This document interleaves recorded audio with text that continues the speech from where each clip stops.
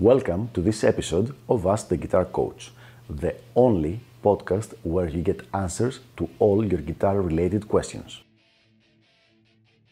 If you're interested in developing your guitar skills and reaching your music goals, please send me an email at the email address ioannis@ioannis.org. That is ioannis@ioannis.org, so that I can let you know about all the different packages of elite guitar coaching and how you can get private coaching by me. Without further ado, let's go to our question for the day. Are the most technically skilled rock guitarists as good technically as their jazz counterparts? So here's a very interesting question that doesn't usually fall in the usual pool of questions that I receive for Ask the Guitar Coach. So this friend of the show asks, you have some really good technically good rock guitar players, and you have equally good, equally famous jazz guitar players. Who is better technically, or at least are the rock guitar players as good as the jazz guitar players? Once again, we're talking about technique, okay? I want to make this crystal clear, because depending on what we concentrate on, the answer might be different. So technically, rock guitar players or jazz guitar players, and we're talking about the top of the line, okay?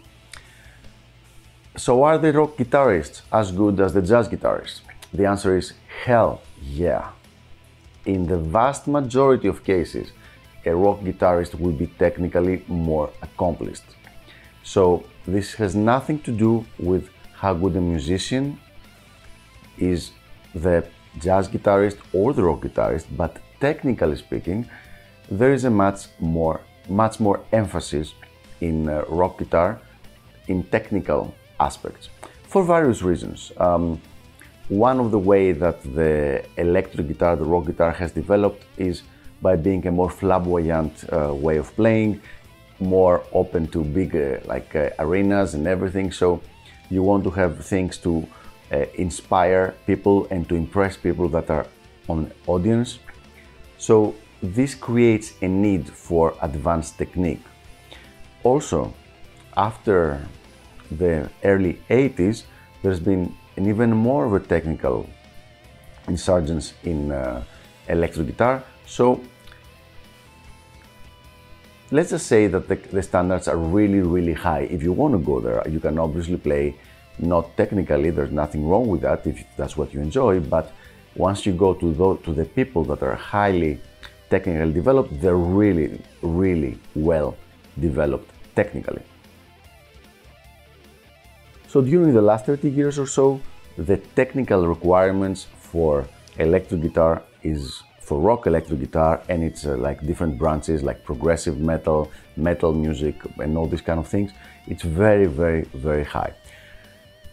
Once again, I'm going to repeat, I'm sorry I'm repeating it so much, because I don't want anybody to go say, oh, I just heard that rock guitarists are better than jazz guitarists. This is not what I'm saying. I'm saying they're more technically inclined, and on the average, good rock guitar players are more technically proficient than good jazz guitar players. And this is part of the music. For example, let me answer it the opposite way.